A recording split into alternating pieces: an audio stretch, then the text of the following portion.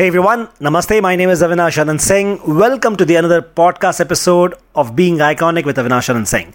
This episode, we have got an amazing personality from US. She is an actress, writer, director, and producer of famous documentary Heal.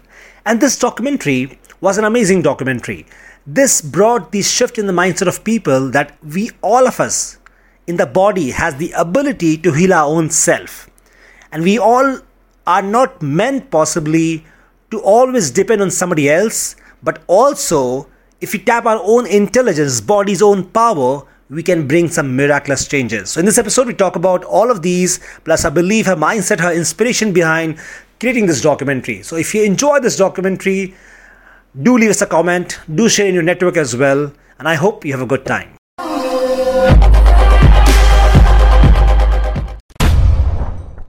Namaste everyone, my name is Avinash Anand Singh. Welcome to this podcast and the YouTube show as well, Being Iconic with Avinash Anand Singh.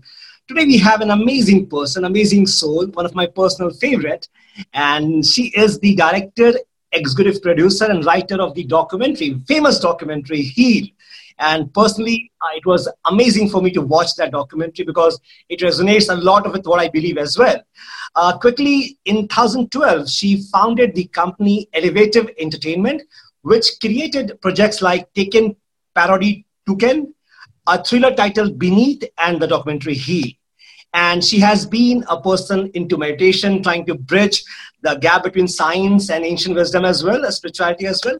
So everyone, I am excited for this episode. I hope you all are excited. And let's welcome Miss Kelly Ghost. Kelly, thank you for joining in. Thank you for having me. Kelly, what inspired you to make Heal? What was your inspiration behind? Yeah, it was such a calling, and I think it was just a lifetime of little events that set me off to that path of just curiosity. I'm just very curious about our human potential. And I started learning about, how, we're not victims of life. We're not victims of our genes. I read in college, I read a book called Return to Love with Marianne Williamson. And it really helped me see that, we can create heaven or hell on earth based on our thoughts, if we're coming from love or if we're coming from fear.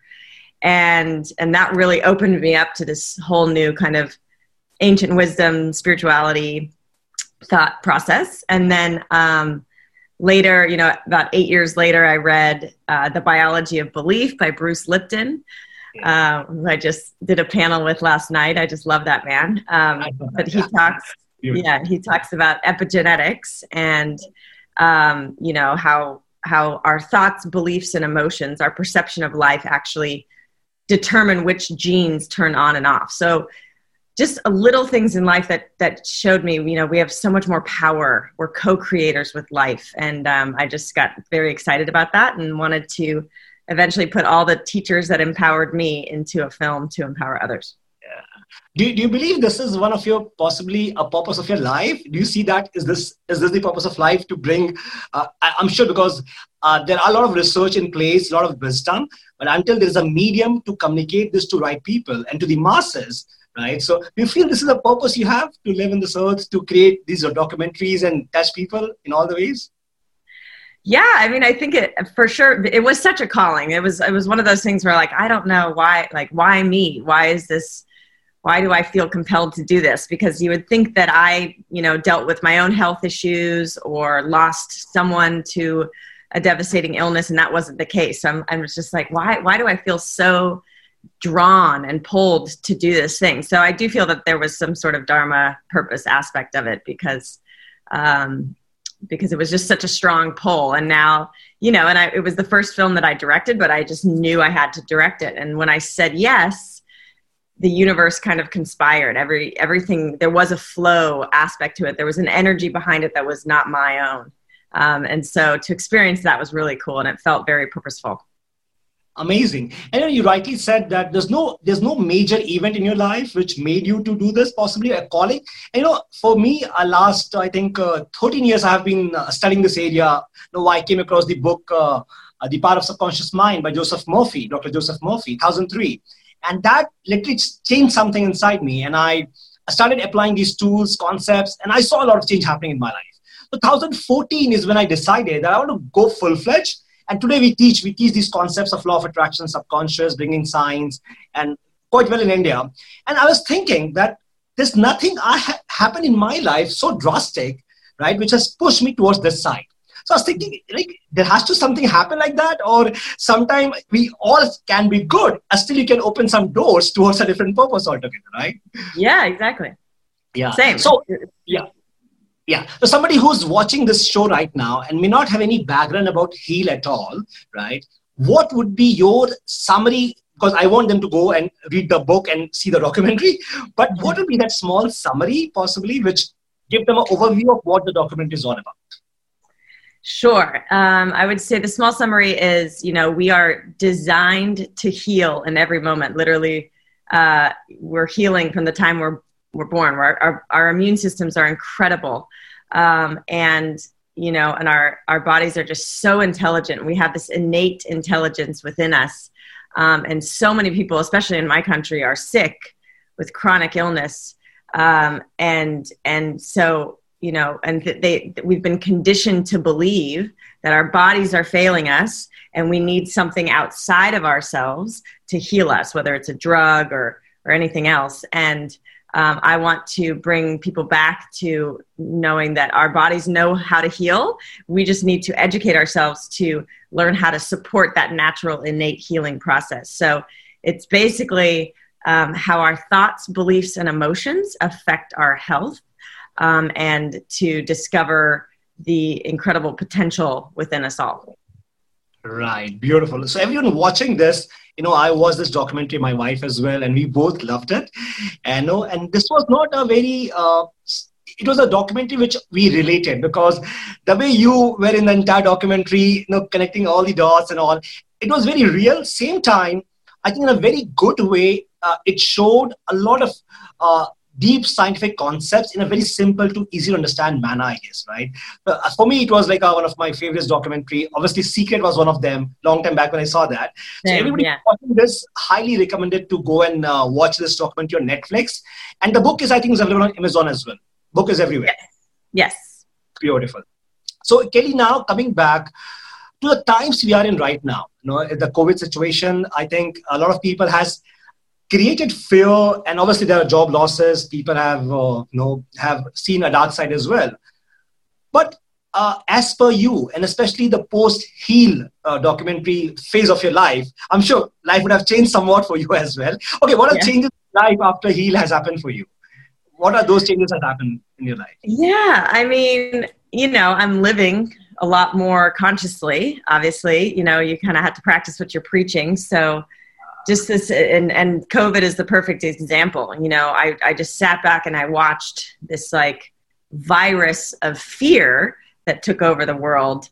And it was just so fascinating and obviously devastating and sad. I feel for the vulnerable ones that are suffering. And, but I do, from what I've learned and the new lens through which I'm looking at life, I just know how much fear and the media, and just conflicting information and confusion and this isolation that the whole world, was stay in your homes and put on masks and everything. I just watched how detrimental fear and stress is to health, and so I'm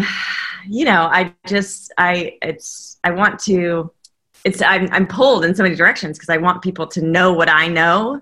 And it's just this knowing in me, that our bodies are capable of so much more than we're being led to believe, even in the face of this coronavirus. It's like we deal with coronaviruses all the time. And our immune systems gather information and then learn how to deal with this novel virus like this. And so I just wish there was a different narrative, and there's politics behind it, and there's just so much ickiness to this. But I know, India is being hit real hard right now. There is a real virus, but I think that it could have been handled and the people could have been educated in a much more beneficial way. But it's just a reflection on so many aspects of our society, and it's now a global society, that are not sustainable, not compatible with our highest good. It's really, this global pause has taught us to look at, how we're treating ourselves, how we're treating other people, and how we're treating our planet. And all three of those things were kind of failing in those categories.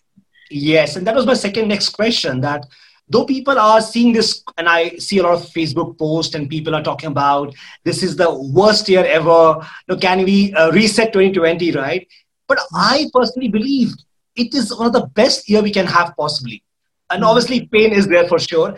But I think it has shown us the mirror, like a red flag is on now from nature, Mother Nature, that look, this way is not sustainable. This is the way we are leading towards destruction, right? So as per you, what are some positive you are seeing in this situation, in this COVID time, this fear for sure, but what is a different shift in perspective which you have personally in this time right now?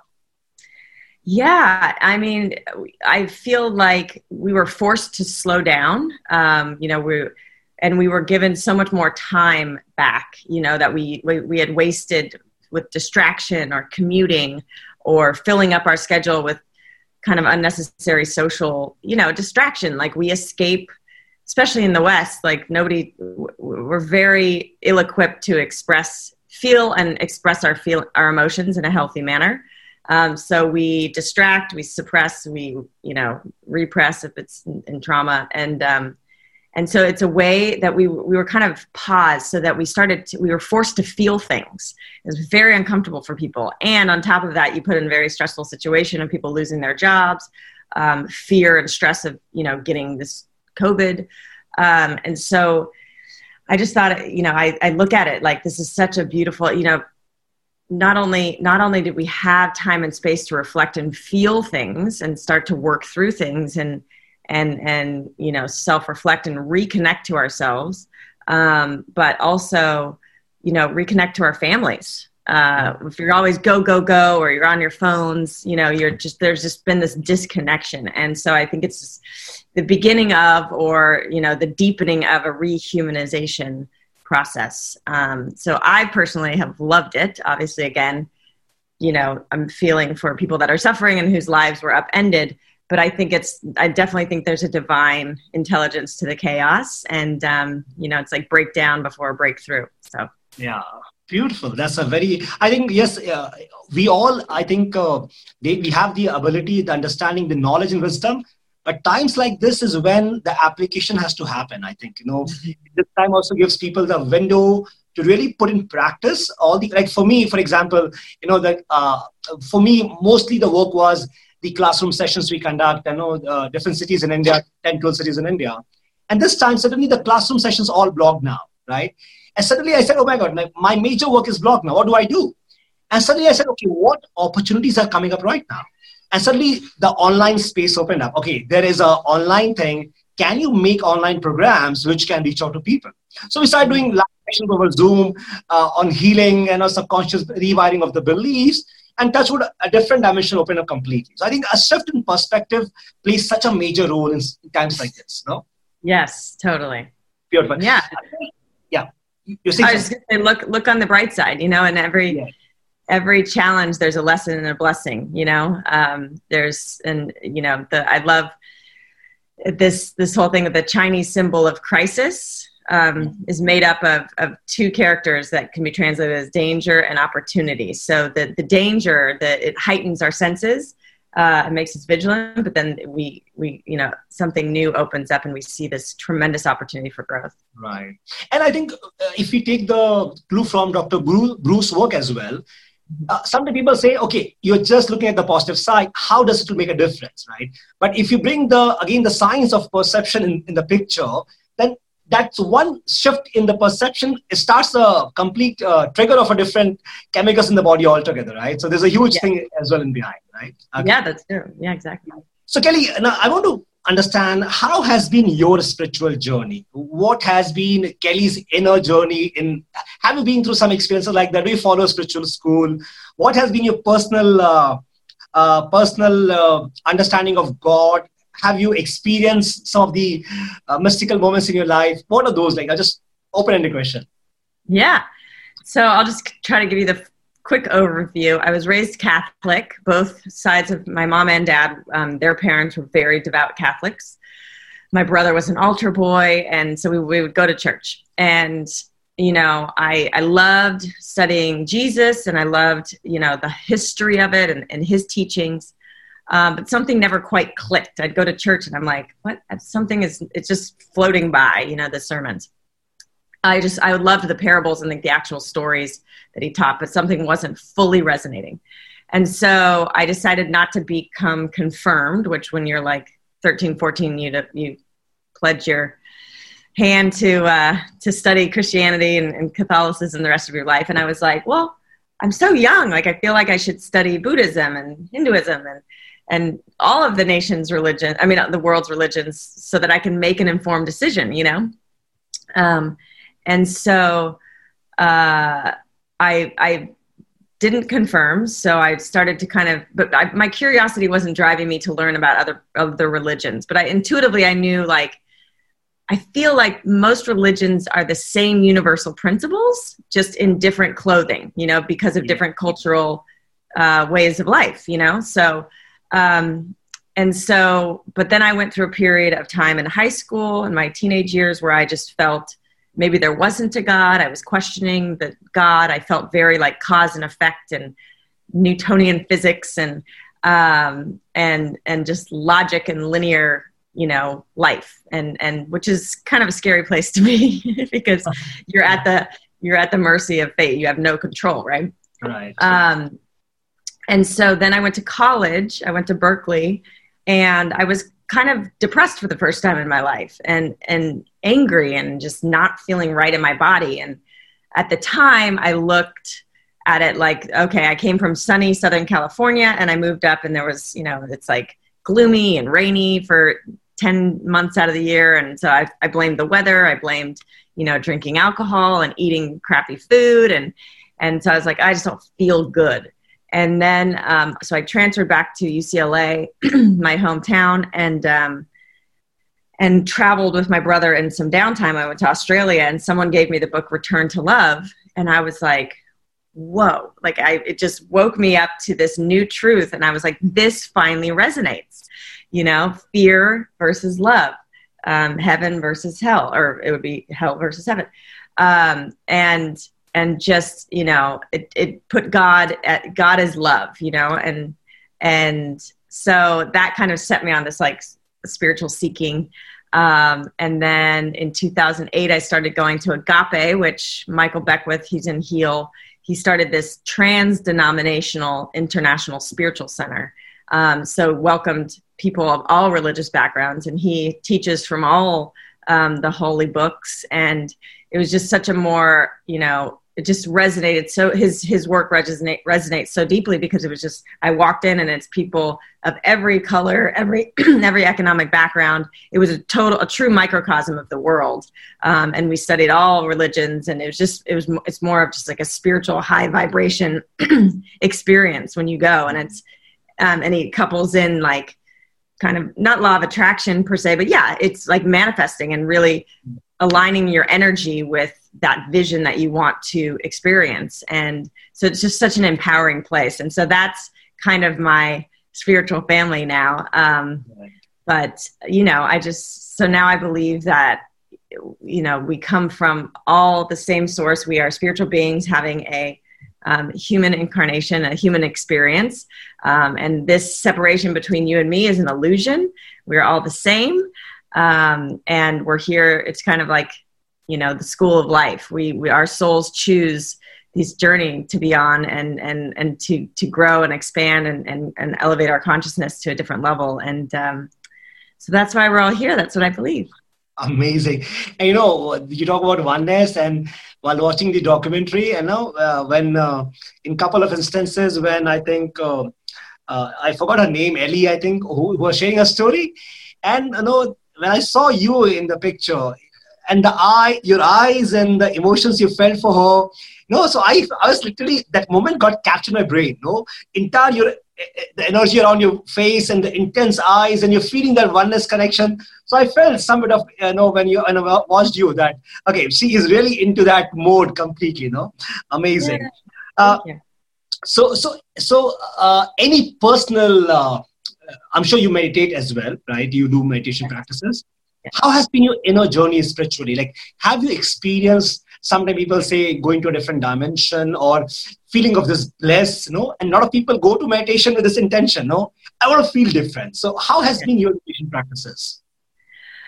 Yeah, meditation now, I've had moments where I like dip down and they feel like I don't know how long they last, but it feels like it's just a second, where you dip down and you just completely lose all sense of your body. I mean, you're out of your body, but you're deep in another realm. And it feels like a moment, but it's very healing. It's very like, it's like dipping into the source, and that's not often. So that's maybe happened. I've been meditating for 13 years, I think. And that's happened maybe 4 times.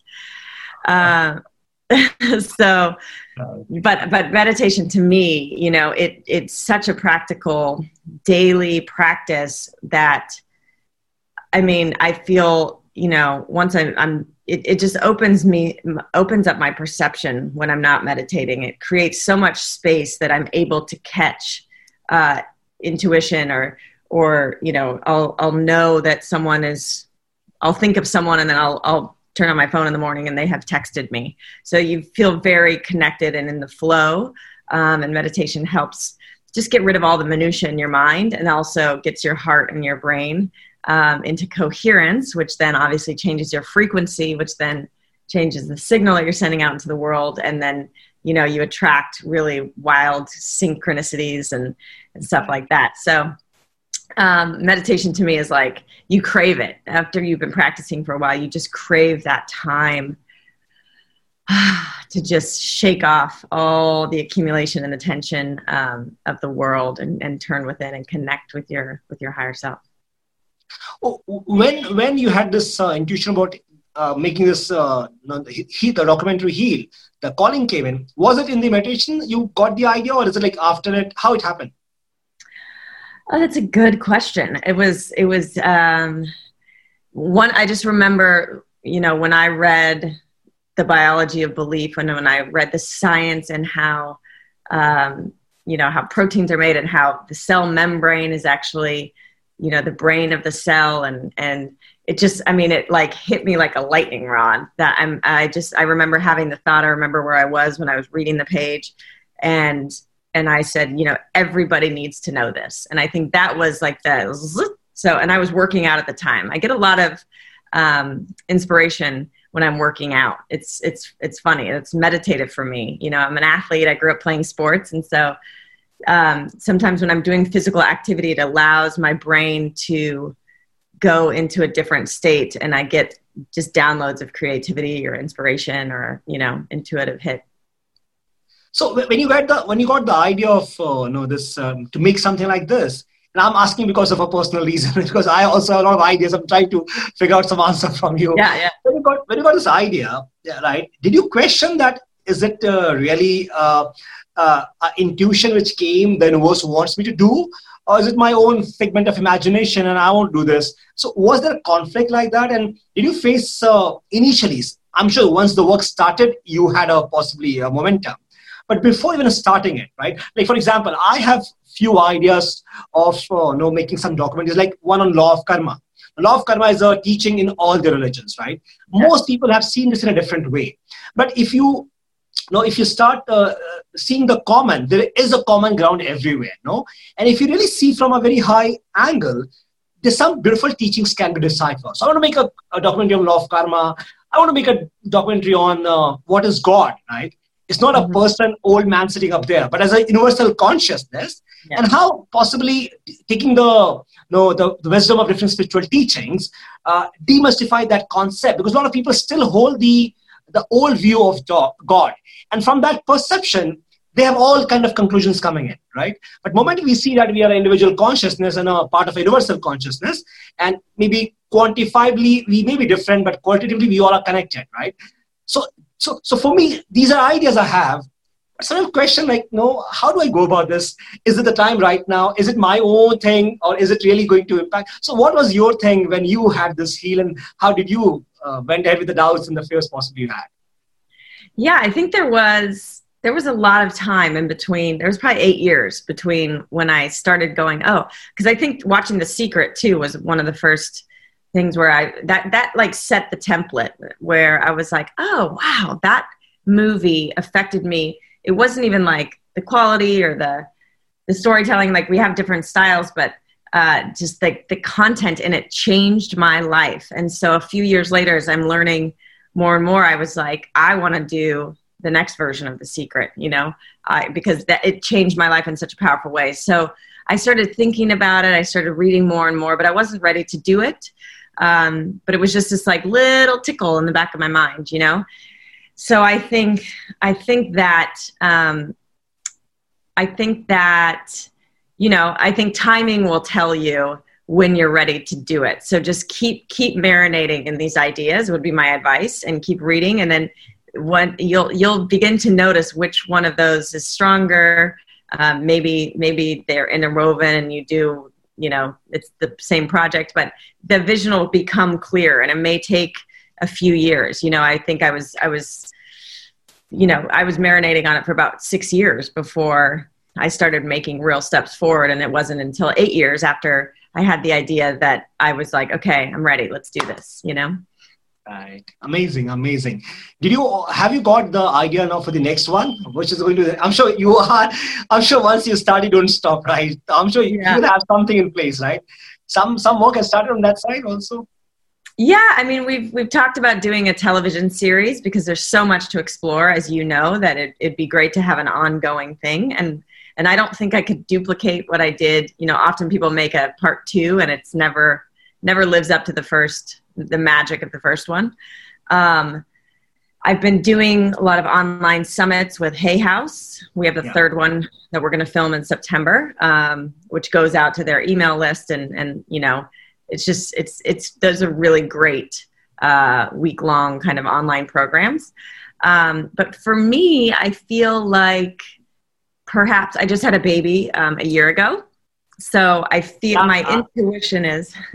she was, sorry to interrupt, she was the one who when I saw your Instagram, and she's such adorable, right? And she has that charm to her, and I think her name is Riley, right? Yes, exactly. Yeah, and she is beautiful, like completely adorable. I gave my wife a picture. I said, look, this is and then I made her watch Heal as well, and she was like, no, amazing. Yeah, please go ahead. Thank you. Yeah, so my intuition is that my next, I think I want to take a little bit of time to Heal was such a strong calling. And I don't know that I have so many passions. I care about healing the planet. I care about the environment. Right now in America, especially, we're dealing with this whole racism conversation now that is completely overshadowing COVID. There's thousands of people shoulder to shoulder in the street protesting this systemic racism that's just been, underlying America's, societal structures for 400 years because of slavery. And so I think, I feel like there's a responsibility for all of us to put energy into healing that systemic racism. And so I think I just want to take some time now because I've been, since 2016, starting the film, releasing it in 2017, finishing the book in 2018, releasing it, so it's just been output. I think that now I just want to take some time, be with my daughter. Intuitively, I think there's going to be something that stems from motherhood, always consciousness, may have to do with the environment, may have to do with just raising kids. But so I think, now's the time to just refill the cup with inspiration and reading all these books that are behind you that will inspire me to my next calling, Right. Amazing. So after Heal came in, I'm sure, did you get some also, like with all the positive feedback and people who resonate, they come with all kind of praises. But did you also have people from the skeptic background, people with a skeptical mindset in the scientific domain? I'm sure there are people who come in and start saying, oh, this is all crap and all. Did you get to have those reviews, and how did it affect you somewhat, or you like completely ignored all of this? Yeah, I think I was actually surprised that we didn't get more pushback. I was very conscious when I was making the film not to, we call it poke the bear, and wake up, the pharmaceutical powers that be that might, I tried to create space for pharmaceutical in the narrative, going like, look, there's a time where we need drugs and surgery and interventions to get us over the hump, and then, allow our bodies to do the healing. But so because of that, I think that it's been, really well received, but there's always haters, haters are going to hate. So, I think maybe on Amazon, we've gotten really good reviews, like across the board on Netflix and iTunes and even Amazon. But there's always people that just love to chatter and call Deepak and Anthony William and all these people quacks and whatever. But I would say they're like 2% of the feedback, which has been shocking to me. I thought we were going to get maybe 60-40 bad, good, good, bad or whatever. So it's been a very small percentage, which has obviously felt really, really good. Right. Beautiful. Yeah, because sometimes what happens is with all the good work we have done, that, what I think Daniel Kahneman talks about, the negative bias, the mind gets stuck into that 1-2%, which is generally the negative side. And I think the ego gets active and we try to defend it and all. So how do you tackle those situations? If in a conference, somebody asks a question possibly, and the intention is to possibly just to take a fight on, right? How do you handle those situations? I'm sure post-heal, you'd be speaking a lot. A lot of people would be coming to you, talking about things. So how do you deal with those kind of people? Yeah, I've done a ton of work on myself. So to really excavate what subconscious beliefs I have that are, making me triggered, so if I have a belief system that I am not enough, or I am not safe, or I've done something wrong, which are 3 that I've discovered I have, and most of it's inherent in just humans. But from my childhood, certain things, developed these kind of lenses in my mind where I look at the world. So if someone triggers that wound inside of me, the ego wants to defend against and make them wrong. And so I've done so much work on myself that I now I try to view the world. I still get triggered, but I try to view the world as like, look, everybody is coming from their own conditioning. Rather than react, I want to get to a place where I have the capacity to respond. That's the responsibility that we have as we start to wake up. And just really coming from a place of allowing everybody to have their opinions and not need to be so self-assured, and to be, to allow people to have their experience and their opinion, and not have to defend against it. And I think once we do that work and we can come from that place of compassion and, forgive them for they know not what they do. Everybody's doing the very best that they can with what they know. And it's just a level of ignorance, not, stupidity. It's just literally subconscious beliefs, subconscious programming that's running their lives. And most people are just kind of walking around unconscious, or they might just have a different opinion. And so for me, the work is just to allow people to have their perspective and stay strong in what I know to be true and what resonates with me. And I don't, the heal stuff, it's like, I don't need to defend against it because it's such a deep knowing of truth for me. And it's my truth. And I don't feel like I need to convince the world. I just wanted to offer up, kind of, this is my truth. This is what resonates to me. This is what I've seen to be true in my experience, and take what resonates with you and dive deeper into that. So it's just work, a lot of inner work, a lot of, maturity that comes with time and age. And then you just allow people to have their political views, their, and then if someone's just negative and a hater, which I don't encounter that many, even on social media, it's like the more you do the work, the less you actually encounter these people. You know what I mean? Exactly. So, yeah. So, but sometimes do you feel this that, because out of good heart, we have compassion and we want people to have a good life. And out of this need, because a deep sense of feeling you have for people, Sometimes do you feel this, that sometimes we get too much too much into the mode of convincing them? No, if you really understand this point, your life will change. So out of goodness, I faced this a lot. I wanted to go to people and tell them, no, look, this is, if you change this, your life will change, right? And later I realized that, okay, people have their journey. If the time is not right, they may not understand this as of now. No? So do you feel this sometimes when you have this awareness and you want to go and really positively affect people? And how do you balance that part? Yeah, it's really hard too, especially when it comes to someone's life and their health, So there's a lot of people that are late stage cancer, say, or get a, diagnosis like MS or something where, there's not a lot of hope in the belief system around this diagnosis. And of course, I'm so hopeful because I've seen people heal from everything. And so it's very frustrating and hard as an empath to not go, oh my gosh, no, like there's so much you can do. There's so much possibility. And yet they're completely in victimhood. No, my case is different. No, there's no hope. The doctor told me this, So it's been hard to allow people to have their journey when their life is at stake, But I just, again, over time, you just learn to just kind of be there as a loving support. And you can kind of lob out little suggestions every once in a while. But, when people are in fear, the more you push your truths on them and they're not ready, the more they're going to shut down and push away, because whether it's their ego in protection or survival or just, trauma, to push them in the direction that you want them to go may expose some trauma. And that's just terrifying for people. It's just as painful as when the trauma actually happened. Yeah. And that happens a lot in healing. It's like, if you want to look at things holistically and really heal, you're going to have to uncover some trauma, and that's painful. So a lot of people aren't ready to do that work. So you just have to, sit in compassion and kind of be the example, or just gently kind of try to lead them to water. But no, you can't. You just have to allow. I've learned that you just have to allow people to have their feeling, even if it means that their life, is cut short, which is really heartbreaking.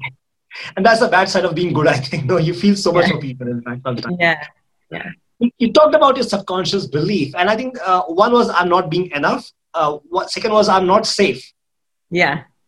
And what was the third one? I missed the third one. The third one was, I'm doing something wrong. I had a very explosive father who is a beautiful guy. He's still married to my mother. And, as I got older, I just saw that he was, a giant 2-year-old that was never put so much pressure on himself that he would explode, and expected so much of himself and expected so much of others.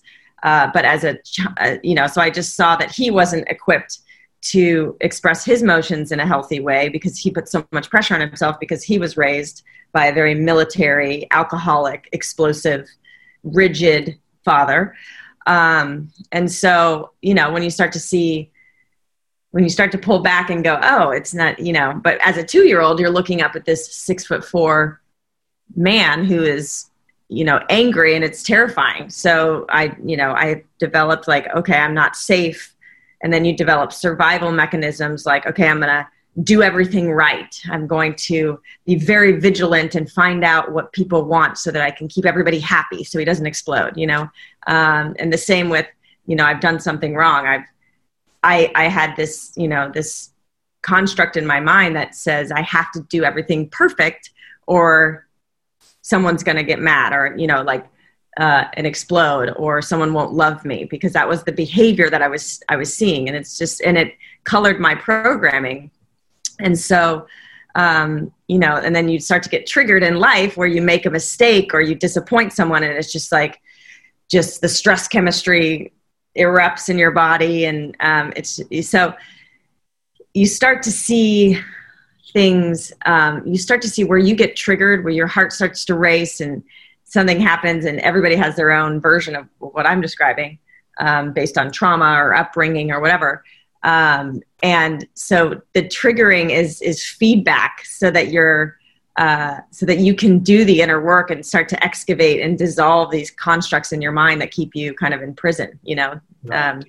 one of the experts in Heal, this guy, Peter Crone, I work with him as my coach. And he says,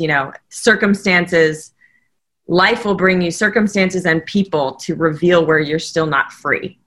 And triggering is an alarm bell going, oh, that's where you're not free. Let's look at that, Right. So obviously I've been doing their work in subconscious from last 8-9 years now, and we do the process of helping people release this. And the belief I'm enough, I'm not enough is one of the very common belief people have. I think it's one of the commonest belief you find everybody's holding inside. And I think that has a lot to do with the education system we have been through, wherein there's a grading done and you're always in focus on what you're not good at in a way, right? So when you uncovered this belief, what was the process of you uncovering this belief? How did you understand? Obviously, there are people who may be right now listening to this, and as they listen, they'll be thinking of what beliefs they have. So obviously, there are many methods for it. What was your way of uncovering some of these limiting beliefs, and how did you reverse them, change them to see maybe a different side to this? Yeah, I think with the I am not enough, just really looking at that and looking at your behavior as a result and these survival mechanisms that we've developed as a result. And some of those are very, they're gifts. They're like, there's a certain aspect to trying to please everybody and being a good student and trying to prove. It gives you ambition and drive. And so there's healthy aspects of it, but then there's unhealthy aspects of it. And so, but I think, just asking, is this really true? And really all of the reading, all of the teaching, all the speakers that I've listened to, going to Agape, reading these spiritual texts and books, and you realize that we are all inherently divine beings, so I think that for the I am not enough, it's just education, and you see that we are here and we always have our higher self and our soul, some people call it angels, to go to for guidance, but we're literally little, like if God was the sun, we're little light beams, we're extensions of that divine light. So just learn, for the I am not enough, I've just learned around that is just simply not true, and then maybe for I am not safe,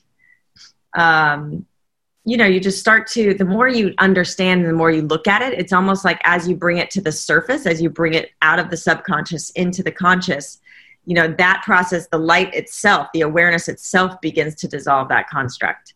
And then you can just continually question like, oh, why am I getting triggered here? Oh, because I don't feel safe because I feel that if I behave this way, my partner will, break up with me, and then I will be out in the world not safe, or whatever it is, so you just start, the more you become aware and the more you look at your stuff, the more you can dissolve its illusion or lie. Right. Amazing. I think, this quote which says that the life which is not examined is not worth living. I think that proves the point very well, right? You have to go back to the inner journey in a way, right? Kelly, any Indian masters have you been influenced by? Like maybe Paramahansa Yogananda, Ramana Maharshi, any of these masters you have been fascinated by, or like some work, reading of the books, something like that? Yeah, I would say Yogananda, for sure. And I mean, that's really, I'm reading, I don't know how to say his name, but hold on one second. Sure. Oh, wait, hold on. Yeah, completely all right.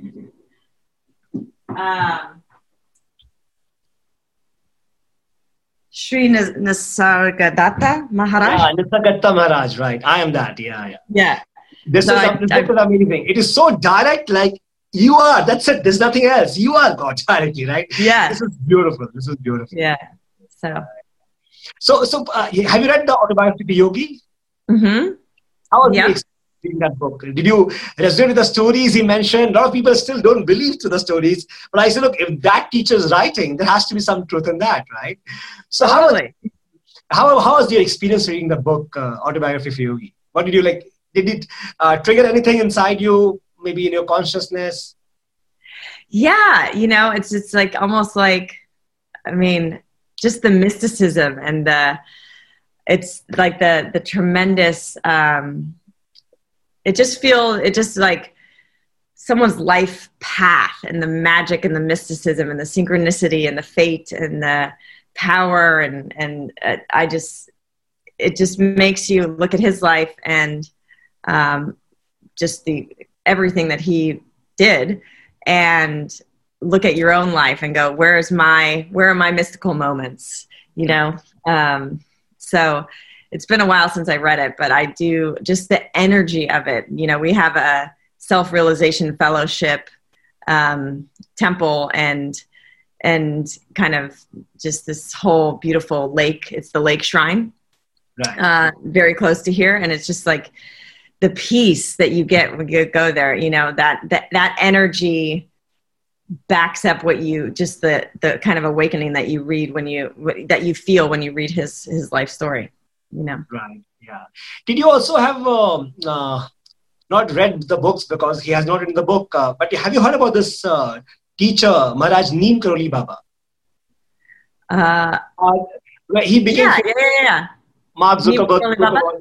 Yes. And he was in India, Nainital. He was where Ram Das and Bhagwan Das, the disciples. Exactly. Right? Yeah. He is Lord. So I think, when you ever visit India, must go to that place. It's in Nainital. And he's like, his teaching was love. That's it, right? He just taught love to people. Amazing teacher, right? Another teacher also, I want to understand whether you have been exposed to the work, is pranic healing. Have you been across pranic healing?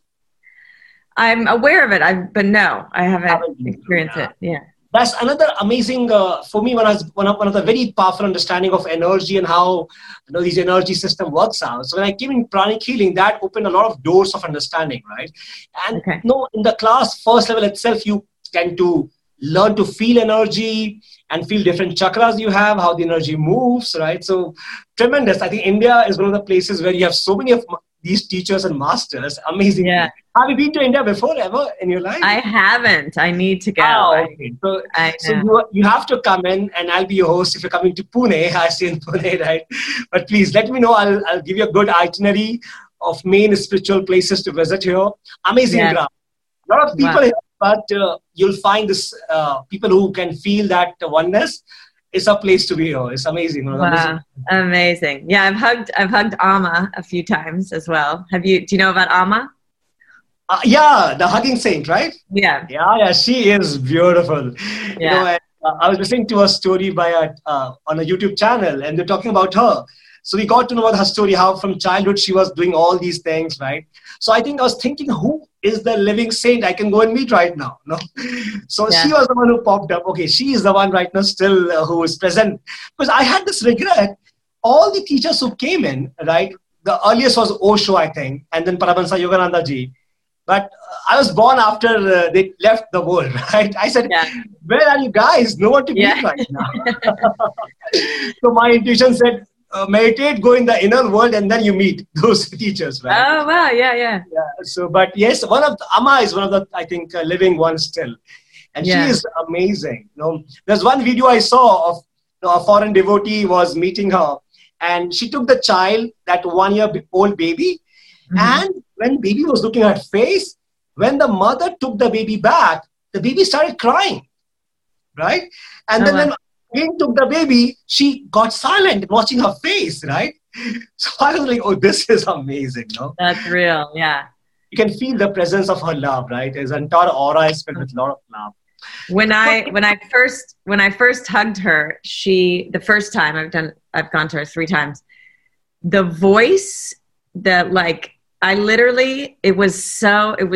this was a mystical moment. I mean, she hugged me and then she spoke in my ear, and it felt, this was not a voice coming from this woman. This was a voice of God, in this guttural vibration. It was so incredible. I was like, what just happened? It was whatever mantra she was putting into my ear was not coming from this woman. It was crazy.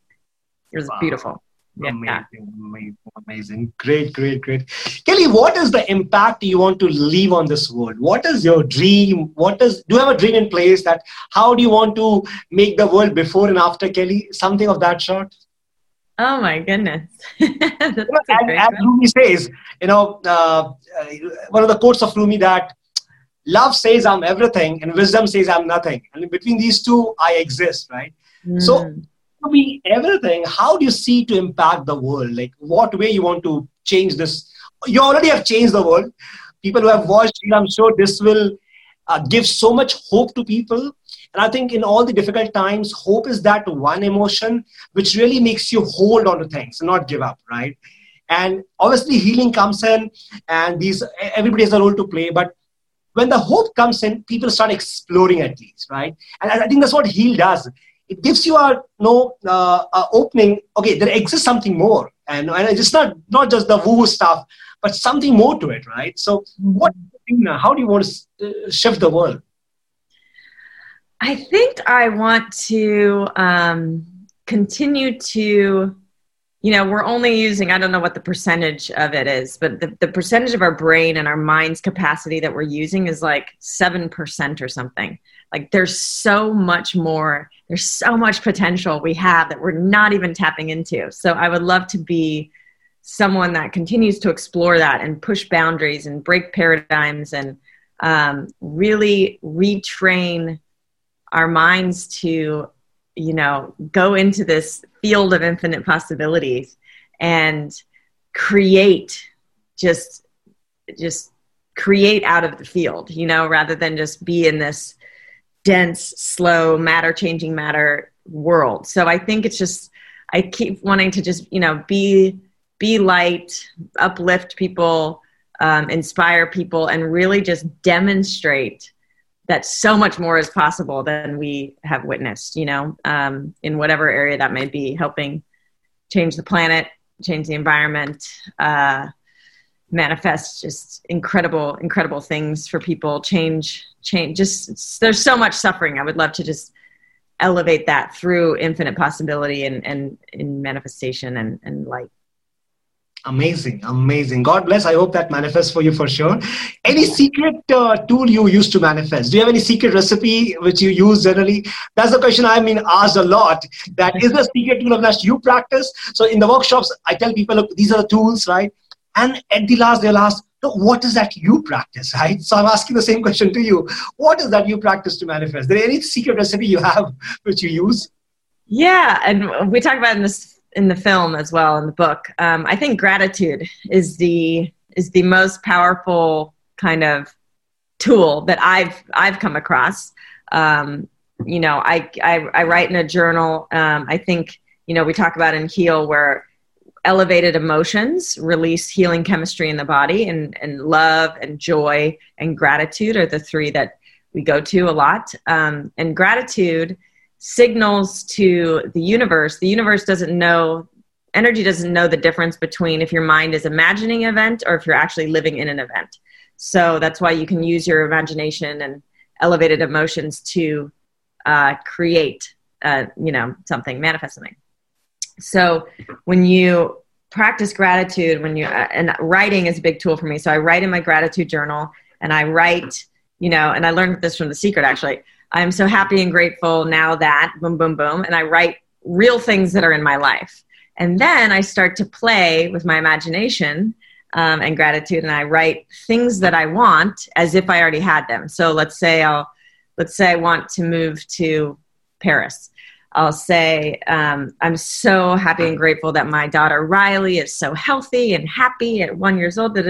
So happy and grateful that Heal is a tremendous success and is changing lives, and the beautiful feedback I'm getting. And then I'm so happy and grateful now that I live in Paris in this, flat, and the whatever that is that you want, you mix it in with stuff that's real. And so you just start to practice this and visualize and generate those feelings of gratitude.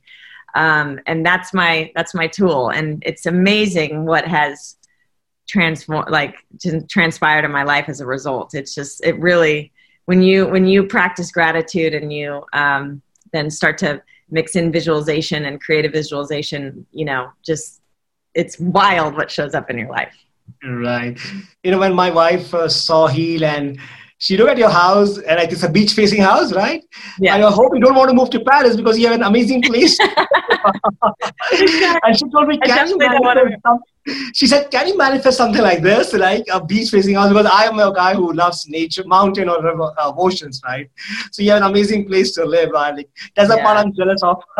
Okay. It's amazing. I do feel like I definitely manifested this. Yes. I'm literally sitting at a desk right now, which if you go back to my journal, maybe 10, 12 years ago, this is exactly, on the second story where I'm window facing the ocean. I have a desk and I sit here and write, and it's wild what has come true. Can you turn the camera and show the viewers the picture of that place right now? Quickly, maybe. Yeah. I hope this is not too much. Yeah. Oh, wow. This looks amazing. It's a dream place to sit and write something, write a book possibly. Yeah. Exactly. So there's more writing in my future, and I think and if the sun comes from this direction out in the morning? It comes from, so we're actually, we're on the West Coast, but we're actually facing south, like the Southern California, you're kind of south facing. So the sun rises that way and it sets that way.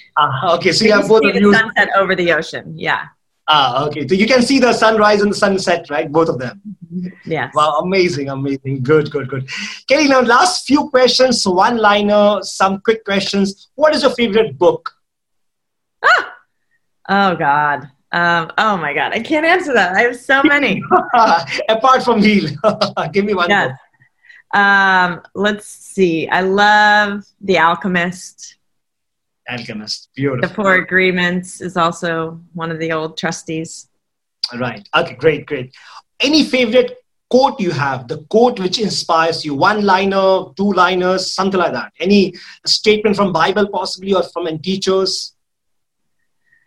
These are supposed to be quick answers, huh? I love,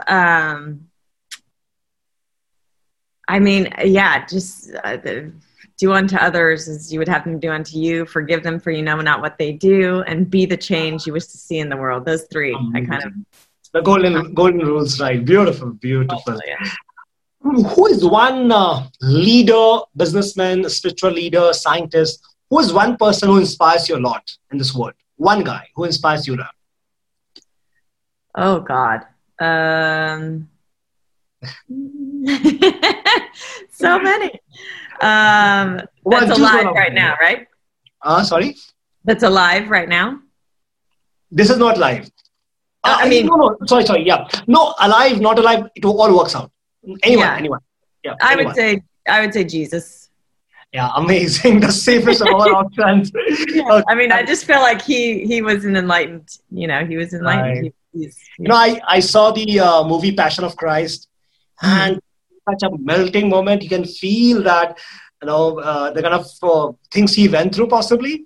And there's a beautiful book by the teacher of Paramahansa Yogananda, Swami Yukteswar Giri. There's a book called as The Holy Science, in which he connects Hinduism and Christianity.